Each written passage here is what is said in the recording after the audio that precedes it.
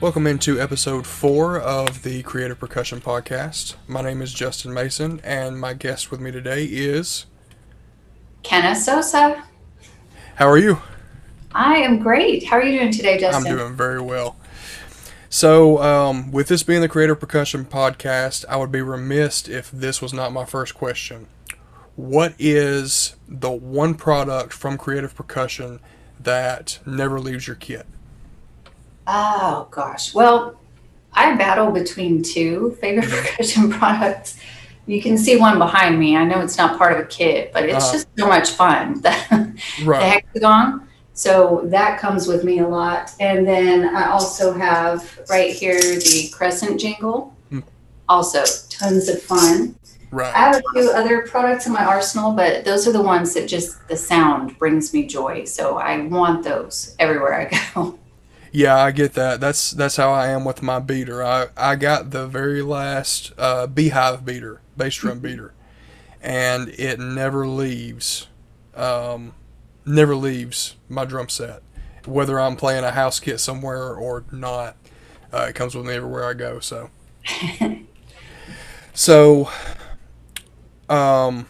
what was your biggest influence? As far as drumming goes, what got you into drumming to begin with? Well, I started back in 8th grade when I joined band, so band nerd. Hopefully I'm not the only one representing that in the CP artist, but I joined a little late, and I just knew that that's what I wanted to do. You know, I always felt rhythms. I've always noticed when I listen to music, the drums and the percussion and what drove the music and what inspired all of the rest that comes along with it. Right. So, I started like a lot of us in middle school, and I started a bit behind. I started 6th grade band in 8th grade, but I was driven. And so by junior year, I was actually first chair in the drum line, which that was hard work. Right. So I did marching band, bass drum. I did snare most of the time. I just kept pushing and pushing. And, in all honesty, those were rough years in my life on a personal level. So playing music, that's what kept me in school. That's what kept me going. That's what kept my head up, because I had something that I always looked forward to, not just musically, but the people who were part of that too. And, by the time I finished school, there was a hiatus and there was college, and I didn't play for a little while, and I missed it. I noticed my mood was down, my motivation was down, and I really felt that there was something missing. Yeah, and I think that speaks to the power of music. They say that there are songs that can get people out of depression. There are, when you're going through something tough, there's these certain songs that just really touch you and get you out of a bad mood. So just what you said there, it speaks to the power of music and just being musicians. So I really like that. So what was your biggest failure as a drummer or a percussionist, and what did you learn from that experience?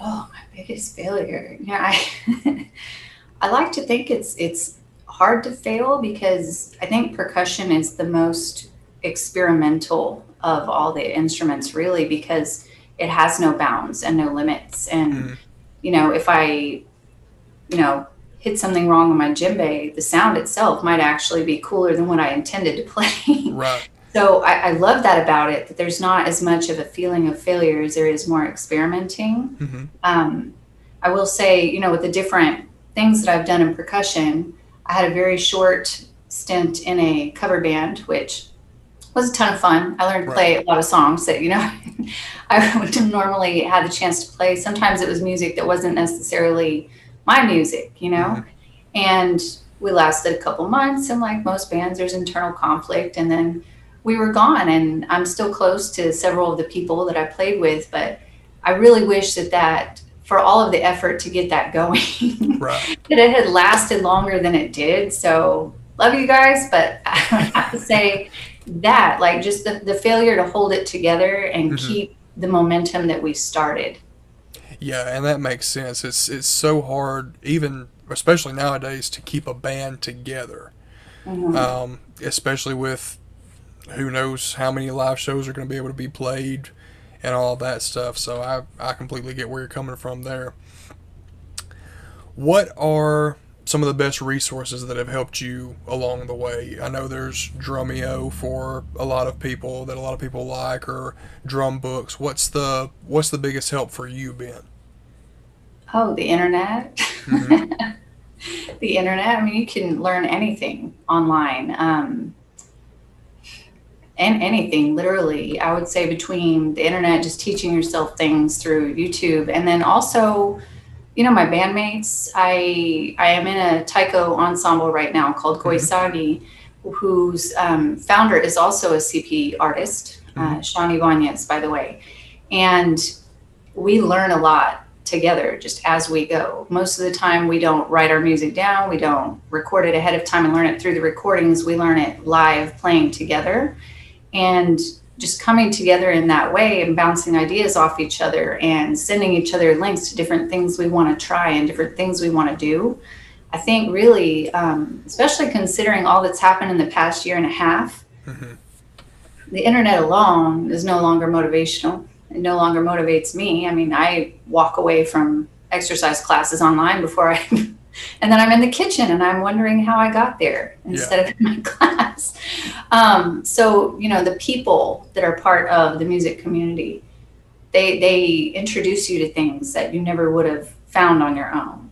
So that's really where I like to go to. We're part of the Taiko Alliance now, Hmm. and we have sister groups now. This is something we started pretty recently. Hmm. And so getting together online with sister groups and showing each other our videos and, giving each other new ways of learning has been very, very helpful to our development as a group. So speak on how that got started. Like, what was the motivation to start that ensemble or to start that group? And who was it? Were you behind it, or did somebody invite you into that? How did that happen? Um, it's a great story, and it's kind of funny at the same time. But I live in the Dallas area now, but I moved here in '01, Hmm. and that was about that time that I was just kind of feeling the silence of not playing music, and so I was volunteering for the Japan America Society, and there was someone recruiting for a taiko group. Hmm. This is not the same group I'm in now. And I thought, well, sure, I played percussion, I'll go. And so I showed up and I just fell in love with it. And immediately they ripped into me because I just had only Western style experience. Hmm. And I had to unlearn a lot of that and relearn Eastern style, including the movements, the gestures, and the choreography and the dynamics of what playing that style is like. And I was with them for at least 10 years. And ironically, that's where I met the core members of my current ensemble. We all previously played for this other group. Okay. But like many things, you get to the point where your needs differ from theirs. Right. And when I got to that point, I decided that it was time for me to take a break. Hmm. During that hiatus, Sean, who also played previously for that group, had reached out and said, well, why don't you come play over here? I'm trying to start a new group. This is going to be all original music, completely written by us. And so I said, well, okay. And for a while, it was the two of us, and we played in front of restaurants. We played at marathons locally. And, you can play with two people, but there's holes in the sound and there are Hmm. bigger things that we wanted to do. So we needed to recruit, but we wanted to recruit people with experience. Right. And, just fates come together, nothing intentional. Next thing you know, we ended up with Chris, our third member, who we also played with previously in the group. And somehow, magically, Jay wandered back in, and Jay also played with us previously. Right. And so it was like instant family. We all knew each other already, and we all knew each other's style and our strengths and our weaknesses together. Hmm. And it just became this unit that is, like I said, it's family. We help each other out. If somebody's car breaks down, I'll give you a ride. And Yeah. that's just what it is. And we've learned such a tremendous amount dynamically and structurally and musically about the craft since then, because we decided that we were going to set our bar as high as we could, Hmm. and to continue to set it high. And one of the things that we're trying to do currently is expand what we play.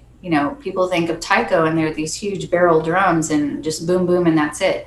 Right. But we've got lots of different sizes of drums and different sounds. And we've got the fue, which is the wooden flute, included, and bells. We use the cog bells from Creative Percussion in some of our music, as Hmm. well as the gongs. And so we're really trying to bring in a more diverse quantity of instruments and sounds Right. to fill in those little holes in what we're trying to achieve while we grow, and still try to recruit a few more, see how big we can get it going. Yeah. That's basically how we got started. The group is Goisagi. We've played together for the four of us, about 3 to 4 years now. Founded a couple years before that by Sean. So we've just slowly started to pick up. Unfortunately, COVID came, and right when we were making huge progress, there went the huge festival we booked, and there went this opportunity and that. So we've been trying to develop other things in the meantime. Hmm. Like, we recorded our videos, we started our YouTube channel. We're about to record an EP. So we've been trying to use the downtime and the absence of as many live gigs as we're used to doing with other types of growth. Yeah, and that's where you have to go. I know with my band, my current band, that's what we did. We had taken off April of 2019, and we're going to record our sophomore album. Some things happened, and we didn't get to do it then. And then COVID hit, and we're all off the road. And so it's like, hey, let's just start recording. So I think that's what a lot of people did, a lot of bands did, and everything. It was a great creative outlet for that, especially Yeah. during that time. So, what is one thing that you know now about percussion, about drumming, whatever it may be, that you wish you had known when you first started playing drums? Oh, that's a tough one. um, Goodness. I won't say I necessarily know it. I can tell you one of my weaknesses is the Mhm. double bass on kit. I don't know why my brain just does not allow that to function. Um, so the things that I would say, a way I will twist your question for you is what I want to get better at. Hmm. So I want to get better at double bass on the kit, of Right. course. Um, and breaking loose on soloing a bit more. Soloing has always made me more nervous than it should, Hmm. just because of the spotlight. I'm like, I mess up another time when everybody's playing, nobody knows, but Right. I messed up now and all eyes on me. So I want to completely drop the fear of soloing. And I want to get better at some of the percussion instruments that I never really dominated, Hmm. melodic percussion instruments, xylophone, marimba, things of that sort. I didn't really develop that. So I'm just trying to become a more well-rounded percussionist. Hmm. And, what I know now is that makes you a better percussionist Right. when you're not limited to, hey, I'm a really great snare drum player, but that's all I got for you. Yeah. When you bring in that random weird instrument that nobody knows the name of, and introduce somebody to something new, that makes you a better musician. So I'm really trying to grow right now. I took up Haitian drumming with one of my friends, and have been learning Haitian rhythms and participating and being his house drummer in some of his ceremonies. That's been very interesting and exciting. And then I took up the cajon as well, which sometimes Hmm. I play with the crescent jingle in one hand, through the Dallas Flamenco Conservatory. Okay. Um, so I've just been trying to, make sure if there's an opportunity as a musician, I don't have to turn it down due to lack of skills. Right. So, what is a common drumming myth that if somebody asked you, you would like to debunk? Oh man, I didn't know if I wanted to go there, but that girls can't play percussion. Yeah, I know plenty that can. Yeah, exactly, exactly. We all do, but I think that's something that I've always been asked, or Hmm. there's always the assumption that there's some alternate motive behind playing percussion as a Hmm. woman, and it bothers me. I don't understand it, but I've learned to care less, I guess, Right. is the best way to put it. But that's been pretty much since the get go. Is whose drum are you carrying? I'm carrying my drum. Right. Didn't you see me just play it? I mean, not too shabby, but that's something that we have to confront on the regular. Even now, Hmm. that's an assumption that sometimes gets made when we perform is, oh, whose wife are you? Nobody's. I'm over there rocking the drum. Like, what is this?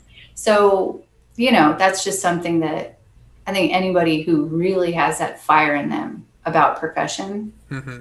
who cares? You can go play. It's for everybody.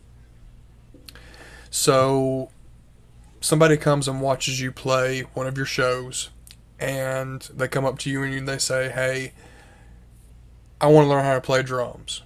What is the best advice that you could give someone that's starting from scratch, especially doing percussion? Mhm. Ooh, do not underestimate the power of a metronome. Mm-hmm. I know that sounds extremely basic, but I mean, you can have that joy and that passion and wail on something, but if you can't keep a beat, if you can't stay at least somewhat on time, you're not going to have a very good time as a percussionist. Right. Especially in the experience in a band, that's the biggest thing is if I'm not together with the rhythm player, with the bassist, that's an issue. If Mm-hmm. I'm speeding up and I'm slowing down and everybody's wondering, okay, well, do they adjust to me or am I supposed to adjust to them? The best thing you can do for yourself, because all of us think we are on time, Yeah. put on that metronome and test yourself. And even after all of these years of experience, I surprise myself that I speed up sometimes when I Mm-hmm. shouldn't. And you're just feeling it. But that'll give you a nice reality check of where you need to be. And it'll also help you just kind of get the feel of something, Mm-hmm. how fast 120 is, how fast 160 is. Um, what should this music feel like? Yeah, I recently, I think it was Benny Greb who created it. I recently started practicing with something called a gap click. And so it's a click that is programmed to play 2 bars and then shut off for the next 2 bars. And so it really gives you an idea of, okay, I'm behind a quarter note or I'm Mm. behind an eighth note, whatever the case may be. And so it's been a really good resource for me. And that advice is something that I wish that I had taken when I started playing. I've only been playing with a metronome for 6 years, and I've been playing drums for 16 years. Mm. So it's something that I wish that I had done myself. So I really appreciate that advice. Thank you. So speaking of advice, let's say you go back in time and you go back to the moment that you first started playing drums. What is some advice that you would give your past self that you think would help you um, now, or that you think that would help you then? Would have helped me then. I would say to be, ooh, that's a tough one. I'm trying to remember who I was when I started. That was a long time ago. I think had I learned earlier on to embrace the power of percussion, that would have been better for me because one of the things it did for me, being at that age where I was extremely shy, very quiet, very not introverted, but just scared of everything and Mm-hmm. everybody. And, for a timid person to approach a big drum and, you're going to approach it timidly, you're going to Mm-hmm. tap it and you're not going to let it have its full potential and let it really resound and let it speak for you. Right. And that's one thing I've learned now. I'm still kind of shy. I'm still, scared and intimidated sometimes when we play a festival and there's a huge crowd. And then I think, ooh, okay, now I'm scared. Yeah. But then I remember it's not me they're looking at. It's not me they're hearing. They're hearing the drum. And so I'm going to let it sound out everything that is in my heart, which is big and powerful and sometimes loud and intimidating. And sometimes it's quiet and interesting and fascinating. And I'm going to let it speak for me. I have a quiet voice, but I play loud. And I wish when I first started, I was less afraid of how loud it was, because over time, it really gave me more courage as a performer and as a person, to be able to get that out of myself, what I didn't think I had. I wish I had learned that sooner. I wish I wasn't still as intimidated by it, and let it really be big and bad and bold back then. Yeah. So, with this being the Creative Percussion Podcast, of course, I like to ask creative percussion questions. So, do you remember the first thing that you got from creative percussion? And on top of that, do you remember your first interaction with Kevin, who is, for those who don't know, the owner of Creative Percussion? Okay, yes. The first thing I got was actually that crescent jingle, but I believe I got it at the same time as I got the golf ball shakers, which I don't know what I did with them right now, but my bedroom has random percussion stuff all over the place. So I got the crescent jingle and the golf ball shakers first. After that, I got the hex stacks. And then the gong is the most recent thing. I don't think you're doing this on video, but also the merch. I'm wearing the CP hoodie right now. But the gong would be the last one I got. So the crescent jingle I got first because I wanted to experiment. And I wanted to see what it would add to the snare playing. And that's where I decided, I don't like it only on the snare. I want to use it on the cajon. I want the cajon to have a bit more bite to it. And, I just experiment with it. And it's been a lot of fun. You can tie it to your leg and have a foot tambourine with it if you want. So that's been the one that I experiment with the most. And it was also my first. But they've all been really fun. And I just think creative percussion kind of embodies that openness that we should have as percussionists. And I love that it's all by hand. It's even if it's the same product, my gong is going to be different than somebody else's gong, just slightly. Right. And it all adds something to your basic kit and your basic instruments. Like this is the pizzazz that you add to your pizza, so you're not eating plain cheese. Right. My first interaction with Kevin, I would say, I discovered creative percussion through Sean in my group. And when he first told us about it, it really caught my attention. Oh, wow, this is awesome. I'm so happy for you, so proud of you. And so I looked into it myself and I discovered all the products and, just what a really interesting and unique brand of products and people that they have. And so I was looking at the site and I was looking at the artists, and then I said, well, why can't I do that? Right. And so that's when I decided, well, let's see if I can do that. And it's kind of what I meant earlier about being bold and sure of yourself. That's still me sometimes. I have to remind myself. And this was me reminding myself that I should be able to say my own name loud and proud too. Yeah. So I reached out to Kevin and I went through the process, and Kevin and Cher were very supportive, very pleasant, very positive. And I just really feel that they fully embrace and support artists as different as we all are. I love that there are all kinds of different people that are part of this group, and, that we really show how diverse percussion is. Yeah, and I can attest to them being super supportive. I know how this podcast got started was I had asked Kevin to be a guest on another podcast that I do, and we were talking and it wound up not working out, and he basically just came back to me and said, what if we did a creative percussion podcast? and just his excitement about it and his excitement about his products and everything like that. You don't see that out of many creators. You don't see that out of many business owners. And that's one thing that I love about him and Sherry both.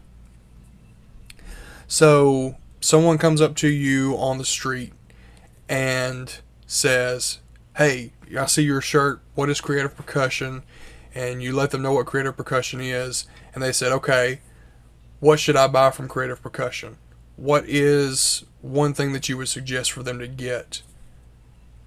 Ooh, that's a tough one because there's so much. I wish I was richer because there's so much. Oh man. What I've had a lot of fun with that I haven't bought yet myself, need to get on that, are the cog bells. Mm-hmm. Adding those, you can have as many cymbals as you want. I like the really kind of trashy, dirty sounding cymbals. Yeah. But it's still going to have a similar sound as other cymbals, but the cog bells really add something interesting. Mm-hmm. Not quite a cowbell, not quite a cymbal. And, it mixes it up quite a bit. And it's something I want to use more. Yeah. We do use them in our group, but I need to get my Sorry, Kevin. I'm working on it. So, talk about what you have coming up, any shows that you have coming up, any releases that you have coming up, anything like that. Yes. Well, you already know with the given situation that slowed things down a bit. Now, as a group, Goisagi, we will be performing at Deep Ellum Arts Festival here in Dallas, which is a huge event that we were supposed to play, but it kept getting pushed back from COVID in September. So we've got that coming up. We shall see if we will be playing South by Southwest or not. I don't know yet, so I'm not saying yes. But right. I would love to say at some point we are. We are going to be recording that EP coming up pretty soon. Mm-hmm. So hopefully in the next couple of months, that is ready to go. I also, on my own, because I fully support everybody having side projects and experiments and their own projects on the side, because none of us are a one note person, Right. So on my own, I collaborated with my friend Lottie, who's part of Famous Exchange and Iggy Meji and 808 Saints.